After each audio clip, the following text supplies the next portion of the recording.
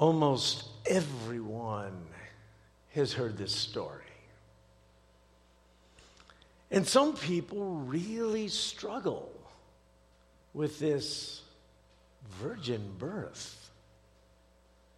How does it work? Does God really do this? Was this his plan? Now, we certainly know Joseph struggled with it. You know, polls reveal that less and less Christians believe in the virgin birth. Unbelief is not new. It's understandable, especially when someone, maybe has never experienced God. But God back then, and even now, continues to work mysteriously and miraculously. May God today open up all of our eyes and surprise us today. We do celebrate the coming of our Savior during Christmas, and there are so many facets to this great story of love and redemption. So far, we have focused on the important roles that Zechariah and Elizabeth and the shepherds have played in this Advent story. This morning, though, we will explore Mary and Joseph's story as God's perfect redemptive plan continues to unfold. I keep saying this, but this is a good story. Let's pray. Let's pray. Father, for many years, so many of us we're singing Christmas carols. We celebrate the Savior's birth. We've heard this story. We've told this story. We've read this story. So in some ways, God, this is really an old story. And in some ways, we may not be mesmerized anymore. We may be comfortable. And just in some ways think, okay, well, this is part of the year. It's part of the church calendar. And yeah, we do Christmas and we do Easter.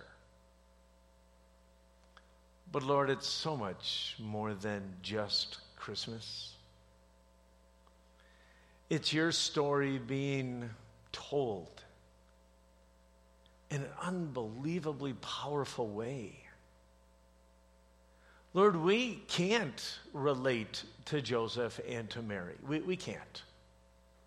We try to, and we put ourselves in their shoes, but it's just really hard. We know, God, that you loved us and that we rebelled and we've gone our own way. But God, you desire a relationship with us, and you desire for each one of us to be part of your family and then to eventually spend eternity with you forever and ever. God, your plan was unusual, and it involved two young people. God, would you open our eyes fresh to who you are? And could we learn from Mary and Joseph this morning, God? Would this story give each one of us wings? Would it inspire us? Would it convict us? Would it draw us to you? We thank you, Father. We thank you for your word. And we pray this day, this time, would bring you great honor and glory. Lord, it's still a little hard to focus on Christmas this year. There are so many things going on. We have lost jobs and sickness and confusion and discouragement. Lord, we would ask that you would meet each one of us today in a very special way. And all the things that are going on in our world, even though they are really important, maybe we could put them aside for a little bit to be able to hear from you and be able to understand you as our good, good Father. We pray these things in your Son's name. Amen. Amen. Let's try to put ourselves in Joseph and Mary's shoes. As I prayed, I honestly think that's almost impossible. We don't really understand the culture. We don't really understand the pressures. We can read about it and we can try to relate. And hopefully that's what will happen this morning. Is that maybe you'll see something a little better, a little clearer. And it might encourage your hearts. But both of these young people were pretty amazing. We know culturally the normal age, probably Mary, 12, 13, 14, maybe a little older.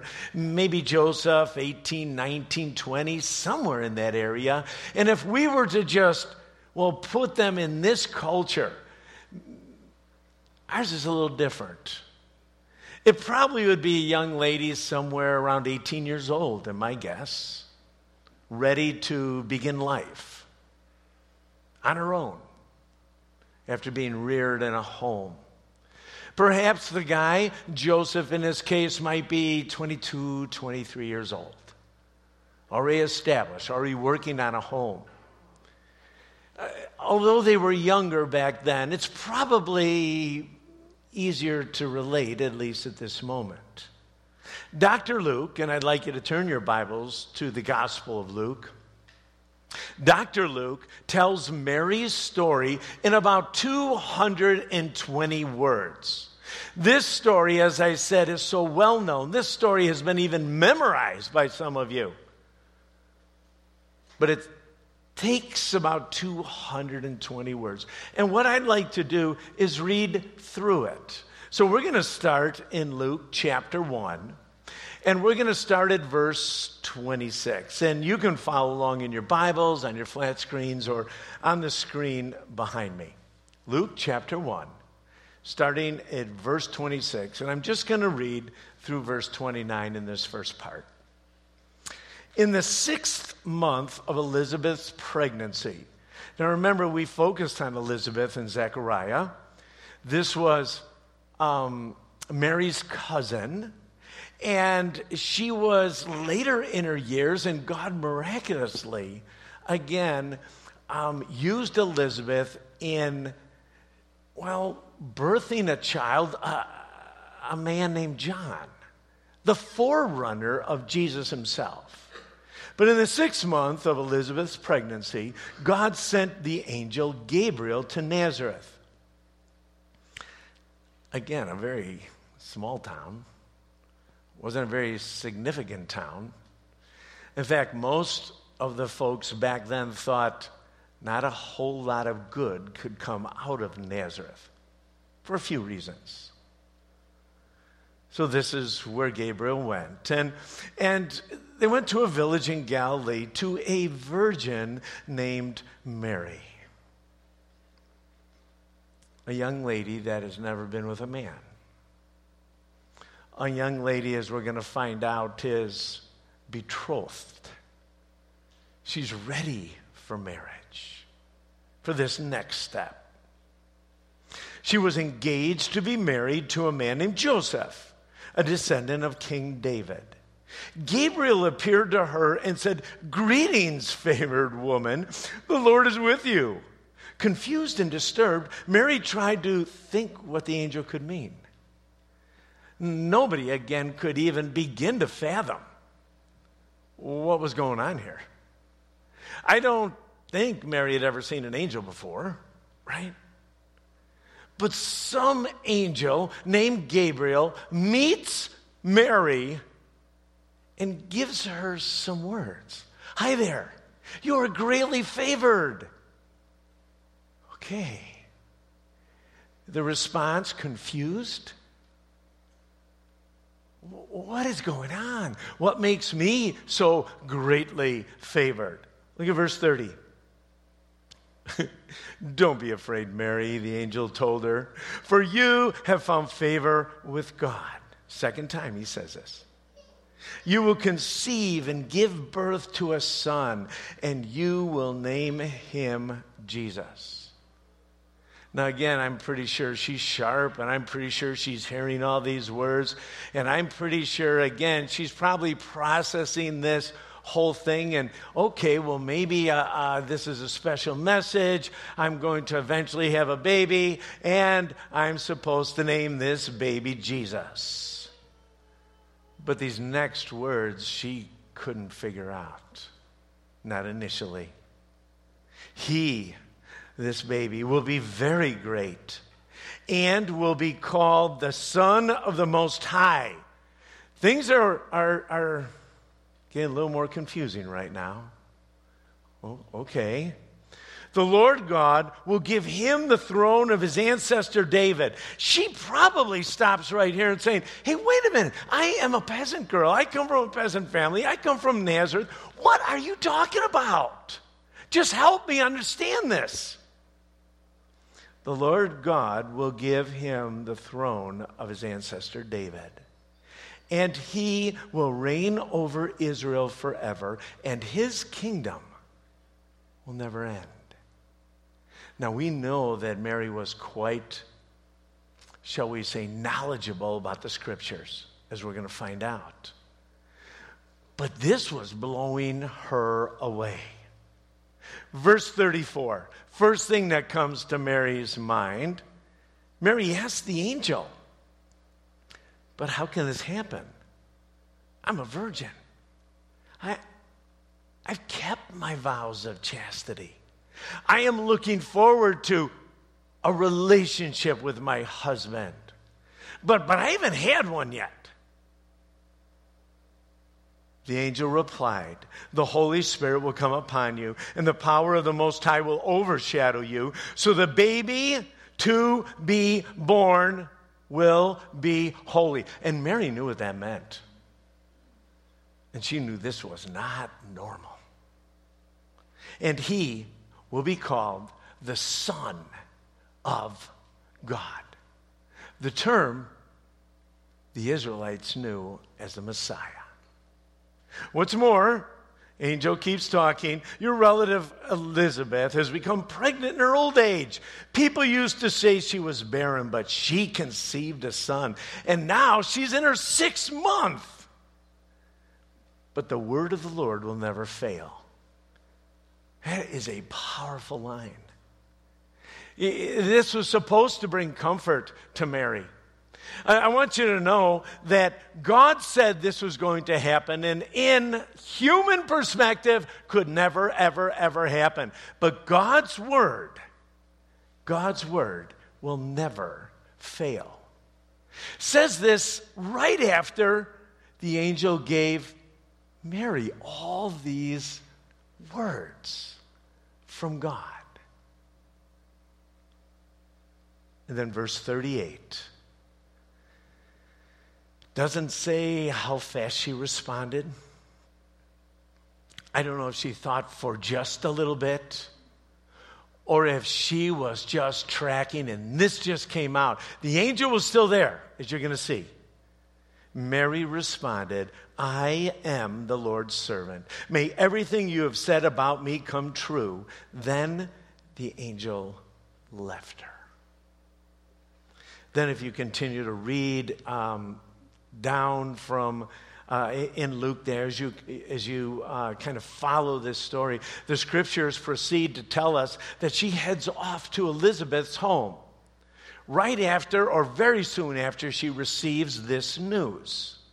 It sounds like, as you read through the scriptures, that she probably stayed at least 3 months, probably until John the Baptist was born.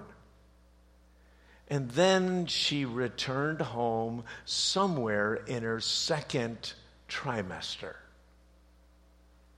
Now, we have one of Mary's responses to God recorded for us in the scripture. And what I'd like you to do is not follow along. I'd like you to literally kind of listen. Maybe even shut your eyes. But this is how Mary responded later on as she gets the news, as she visits Elizabeth. This is just a young lady who is filled with anticipation. Let's listen. It's found in Luke chapter 1, verse 46. But I'd like you to listen. Oh, how my soul praises the Lord. How my spirit rejoices in God, my Savior. For he took notice of his lowly servant girl, and from now on all generations will call me blessed. For the Mighty One is holy, and he has done great things for me. He shows mercy from generation to all who fear him. His mighty arm has done tremendous things. He has scattered the proud and haughty ones. He has brought down princes from their thrones and exalted the humble. He has filled the hungry with good things and sent the rich away with empty hands. He has helped his servant Israel and remembered to be merciful. For he made this promise to our ancestors, to Abraham and his children forever. So, let me just recap quickly. A young, uneducated peasant from a rather obscure town was told by an angel that she would bear the Messiah, the Christ. And this baby would come in a most unusual way. She would come to be pregnant by the Holy Spirit. Now, normally, anytime some young lady or a family gets the news that you're having a baby, this is really exciting time. And in some ways, I think this was an exciting time for Mary, but she had so many questions. Even the whole idea is, well, how does the Holy Spirit do this? Mary's faith shouted in her amazing response. Her life would change now. I'm sure she probably just thought of the next day or week or month and how this was going to look and how she was going to try to explain this in a culture that was so very, very community-oriented. Everybody knew everybody's news and everybody was part of everybody's life. This is something she couldn't hide. She was so young, with actually so little support. We don't know of how her parents responded, but even that, a daughter they loved and cherished, a daughter they trusted, a daughter that they believed told the truth. And she would tell them, I have been faithful to Joseph. This is God. This is God's doing. In fact, the Messiah is growing in my womb. If she said that today, would she be put in a mental institution? To be quite honest, are you crazy? Hey, everybody knows how this happens, Mary. I just want you to know. But Mary's response initially was, hey, whatever you say, God, I'm your servant. You want me to do this? I'm all in. Where does that come from? It comes from a young lady that knows God very, very, very much. So she knew in many ways, at least initially, this was not going to go well nor received well. I mean, she hardly was going to be a wife, much less a mom. And even as the days went on, how do you rear the Son of God? How do you do this? I think ultimately it came to one of these questions. How am I going to tell Joseph? How am I going to do that? I mean, I'm pretty sure not everyone's believing me anyway, and he is my husband. I know this is not going to sound right, but when will I tell him? And I think she must have rehearsed her words 100 times. We don't know how long it took for her to share the news. But in Matthew, and if you'd like to turn your Bibles there, in Matthew chapter 1, Matthew tells Joseph's story. But Matthew tells Joseph's story in 27 words. Luke told Mary's story in 220. This is short. This is right to the point. But let's read through it. Matthew chapter 1. We're going to start at verse 18. Matthew, again, under this inspiration of the Holy Spirit, he just cuts right to it. This is how Jesus the Messiah was born. You want to know how Jesus the Messiah was born? Hey, here it is. I'm going to let you in on it. His mother Mary was engaged to be married to Joseph. But before the marriage took place, while she was still a virgin, and by the way, both stories mention this. This is a big deal.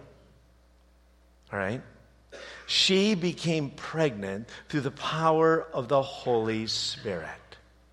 Joseph, to whom she was engaged, was a righteous man, a word used of someone who was a God follower. Both of these folks followed God, loved God.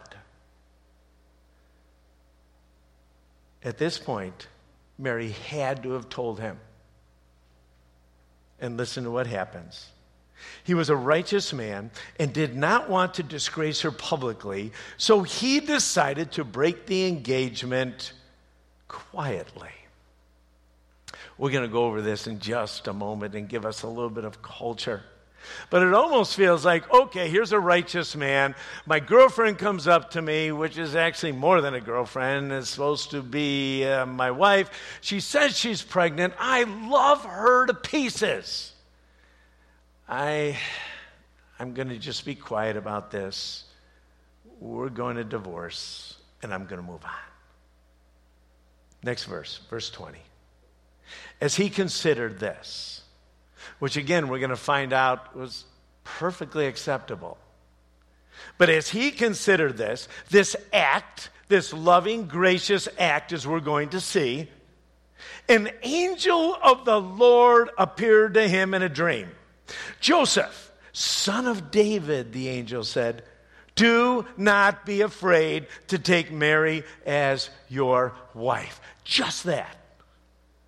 Now, how many of you had dreams? How many of you realize that, okay, sometimes these dreams, I've been told about this, I'm kind of thinking, maybe this is just a dream. I don't know if it's God, but it's a good dream so far. And then the angel goes on. For the child within her was conceived by the Holy Spirit. Oh, whoa, wait. That's exactly what Mary told me. I'm not understanding this. Verse 21. And she shall have a son, and you are to name him Jesus, for he will save his people from their sins. Then he continues, this angel. All of this occurred, Joseph, to fulfill the Lord's message through his prophet, which was in Isaiah chapter 7, verse 14. He says, look, a virgin will conceive a child. She will give birth to a son. They will call him Emmanuel, which again we've sung about, but it was very clear God is going to be with us. Wow. Then the scriptures tell us something amazing. Verse 24.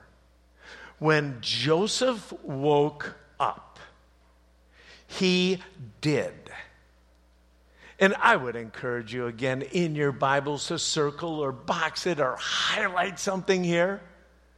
But his response to this unbelievable story that was going to affect him just as much as Mary, he did as the angel of the Lord commanded and took Mary as his wife. But he did not have sexual relations with her until her son was born. And Joseph named him Jesus. Wow. Let me recap this again. So Mary tells Joseph the news. However she did it, I'm pregnant. To the majority of the culture, whenever that would happen, it would be great joy and blessing and dancing and music. During this betrothal period, Joseph knew what this meant. Now, we don't know how Joseph responded right away. We don't have words. The scripture has not told us, but we do have his plan. And the plan actually shows a very loving response. He loved her and would quietly divorce her. Because you may not know this, but in Deuteronomy chapter 22, the alternative is this: stoning her. Taking her life from her because of her unfaithfulness. So if you look at the two options, I think the divorce option seems a little better at the moment. Okay? If he was really ticked, if he was really offended, if he is, he could have easily said, you know what? You are unfaithful and you need to be stoned. Now let's try and understand how much Joseph feared God and how much he actually loved Mary in this first century Jewish culture. Now, this may not be something that you're really drawn to, but I'm going to give you just a quick overview. Hebrew parents would normally arrange for a marriage. And you've all heard about this or you've read about this, and we get it, all right? But what happens is that it just seems so offensive to us. I mean, I look at my parents, as wonderful as they were, can I trust them? Like, who would they pick for me? Come on. I would get stuck with my beautiful wife. They would probably pick her now that I think of it, because she's perfect for me. All right? But no, every one of us, we would be in fear if you're a woman. Like, oh, Mom, please don't pick that guy. Oh, my word, I could never. And the guy's going, oh, man, come on, let's, it'd be a weird thing. But what happens here is that the Hebrew parents would arrange this. And the bride's parents would agree to the groom's parents, for the most part, in particular the groom, for a mohair. And we're not talking about a haircut. This is a bride's price, and it sounds crude. Like you're paying for your bride? And we've all read stories about this, but actually, again, in this culture, it was a beautiful thing. It was saying, the groom was saying, you know what, I want to help you with the wedding festivity. And we're going to talk about that in a moment. Also, because of the culture, if for some reason during this betrothal period, which we're going to mention, if the guy really didn't like her, he would divorce her or dump her. And that sounds real crude. And this money that was given would help sustain this bride-to-be, which is now not a bride. So, arranged marriages actually had two huge benefits. First of all, families were always involved in the lives of their children, and it strengthened community. We're not so community-oriented in our world right here. But back in that first century, their very lives depended on all families working together. Okay? Second thing is that the focus was on commitment, not on attraction. In other words, you would marry somebody and be committed to that person, not because at one time in your life she was personality. So these two things were strengthened. Now, let me tell you about the two parts of a Hebrew wedding. The first part, the betrothal, it's called kiddushin. That's the Hebrew term for it. And this is the stage that Mary and Joseph were in. As soon as they were betrothed, all right, everyone considered them as husband and wife. That's why the word divorce is used here. It wasn't just a breakup. The only thing that wouldn't happen would be the intimacy part. Intimacy would have to wait until the hapa, the actual ceremony, all right? But infidelity was a big deal to God and still is, and to the Jews. Now, eventually, after this year or so, where the husband is preparing the household and the bride is learning all the things about being a mom and a household manager, all right? Finally, the hapa comes, the wedding ceremony. And again, it's so foreign to us because that could last up to 7 days, all right? Now, vows are exchanged under this canopy in a Jewish wedding. And this canopy or hapa actually makes a statement. What they are saying when a couple comes under there is that we are establishing a new home together under this roof, this canopy. But what's really cool about this tradition is that all 4 of the sides are actually open. And what a Jewish couple is saying is, we want to invite the community to also be part of our marriage. We know we're not going to be wise enough to make decisions. We know that there's going to be tough times. We know that a community is going to be necessary for us to move forward. Now, here's the hard part. No one says if Mary and Joseph had a hapa. This would destroy any Jewish girl, just so you know. Because it is this commitment, especially of the community, to walk with them through tough times. It would have been normally a festive occasion. But that probably didn't happen. There was probably the shame. There was probably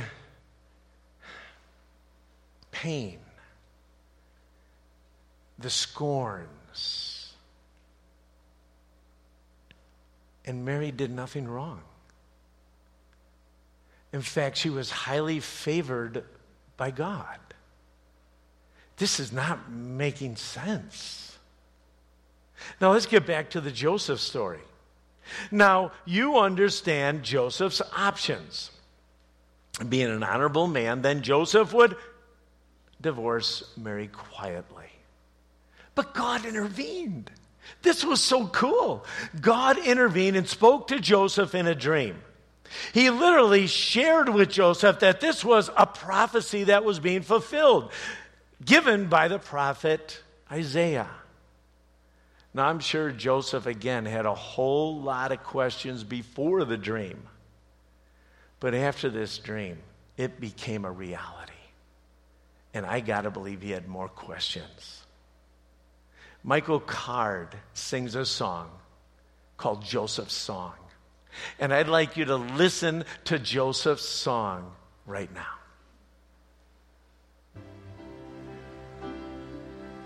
How could it be, this baby in my arms, sleeping now so peacefully, the Son of God, the angel said, how could it be?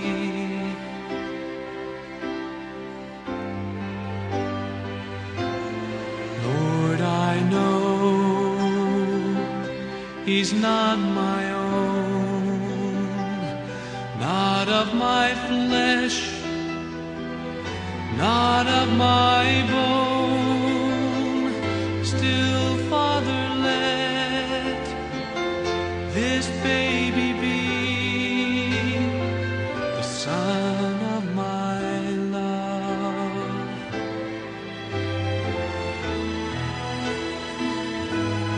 Father, show me where I fit into this plan of yours. How can a man be father to the Son of God? Lord, for all my life I've been a simple carpenter. How can I raise a king? How can I raise a king? He looks so small. his face and hands so fair. And when he cries, the sun just seems to disappear. And when he laughs, it shines again. How could it be?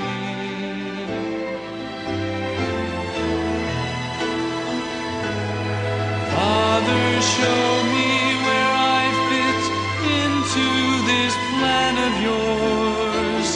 How can a man be father to the Son of God?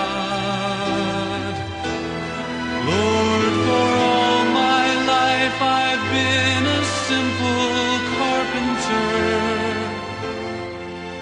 How can I raise a king? How can I raise a king? How could it be? This baby in my arms,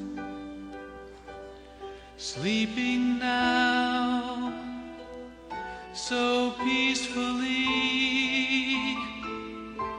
the Son of God, the angel said, how could it be?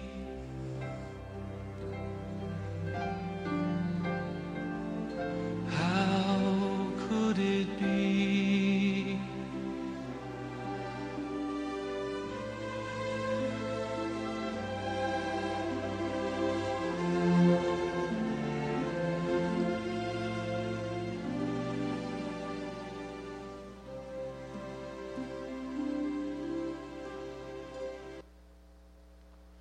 Joseph's response was amazing. His response, first of all, to God. His delivery was totally different. He had no chance to respond verbally, as in some of the other angel visitations. The only recorded response was he did what the angel commanded. He obeyed God for that day, without actually knowing all the things that would happen in the future. Joseph's response to Mary was unbelievable. He took her as his wife. Such a short sentence. Something so very, pithy. But he knew what that meant. He knew he would, together weather the scorn. They together would be a couple. They together would begin this one-of-a-kind journey together. I started off the message asking you to try to put yourselves in Mary and Joseph's shoes. We can learn so much from these teenagers. Both had great faith, and both responded so well to God. God gave each one of them a command. Don't be afraid. I know this is going to be scary. I know no one's ever done this before. I know this plan seems absolutely crazy to you, but don't be afraid. You have trusted me all along. I'm not going to let you down. Trust me. It seems like a theme. It was given to Zechariah. It was given to the shepherds. Don't be afraid. I am God. I'm the Almighty God. Things don't always look like they ought to look, but I am in charge. I love you. I care for you. That's why Christmas is so beautiful. He again, most unique way ever, shouting to each one of us, you matter. I matter. I love you. I'm going to send my son, who will be 100% God and 100% man. And someday he's going to end up at the cross. He's going to shed his blood so you and I can have a relationship. We can be restored. I was thinking things would have really looked different if they let fear rule. If their faith in God were weak, or if their scary circumstances took over. You know, following God can make us uncomfortable and even fearful, even in days like today. But the message is still the same. Don't be afraid. Trust me for today. I don't know all what the future holds, but our God is in charge. And people are going to look differently at you. They might think you're a little odd, to be quite honest. But God says, don't be afraid. In Psalm 23, verse 4, the psalmist writes and talking about the good shepherd. The same advice, even when I walk through dark valleys. It's not if, it's when.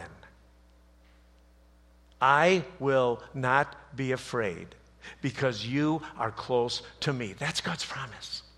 God's promise says, I'm going to make it all better. No, God's promise says, when you walk through, I'm there with you.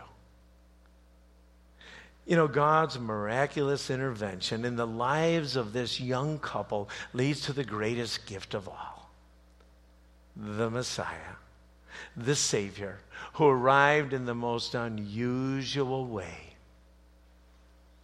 We're going to keep focusing on this amazing story this Thursday. We hope you can come back and join us as we look at, again, the Savior's birth through the eyes of someone different. Let's pray. Father, I do thank you for your grace. I thank you for your love. God, we know we don't think like you. We don't understand all the things that you understand. But you love people of faith. You love each one of your kids to hang on to you in spite of what the future looks like and even today. Lord, some of us didn't sign up for the troubles that we have or the discouragements. We don't understand what you're doing in our world and maybe even in our lives. But God, you are an amazing God. You are a God of surprises. You are a God of miracles. You are a God that is involved in our lives, and we say thank you. Lord, I even pray right now that whether someone listening online or someone right here in this building, maybe they don't know you. The God that cares, the God that loves, the God of miracles, the God that wants to be involved in our lives. I pray today, dear God, that you would draw them to yourself and that they would take that step of faith, even today, this Christmas season. We love you, Lord. In Jesus' name, amen. Would you stand with us as we sing?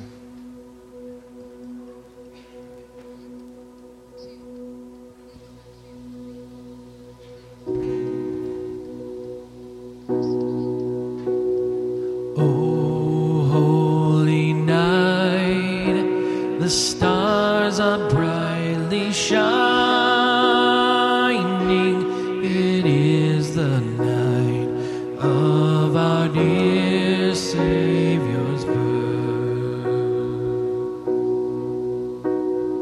Long lay the world in sin and error pining,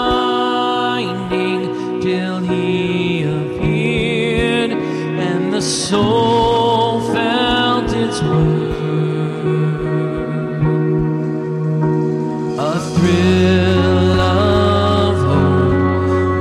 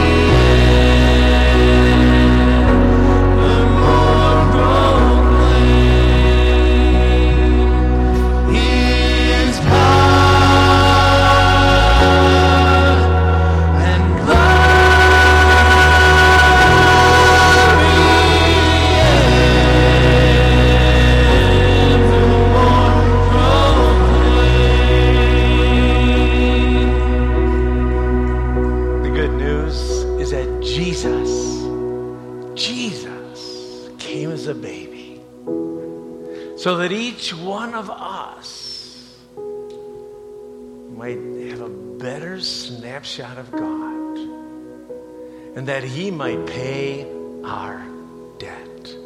Christmas is amazing. And we would love to, as a church, walk with you on this journey, encourage you on this journey. If you'd like some prayer, even this morning, we have a prayer team ready to pray with you, encourage you, and help you. If you want to fill out a connection card and get contacted later on this week, you can do that and put it in our connection box. We're so grateful you're here. We are. And trust that this old story has given you some new perspective. And that God might, show up in different, mysterious ways all the way through your day and your week. We're so glad you're here. We really are. If you want to give, part of our worship experience is to give our tithes and offerings. You can do that online or in the columns as you leave. And then lastly, our last celebration of this season, the Advent season, is going to happen on Christmas Eve. It's going to happen at 5 o'clock. We'd love for you to come back and to join us as we focus again on our loving and amazing God. Thanks for coming. May God continually encourage you this Christmas season, and may you continually make a difference wherever God sends you. Have a great week. We'll see you Thursday.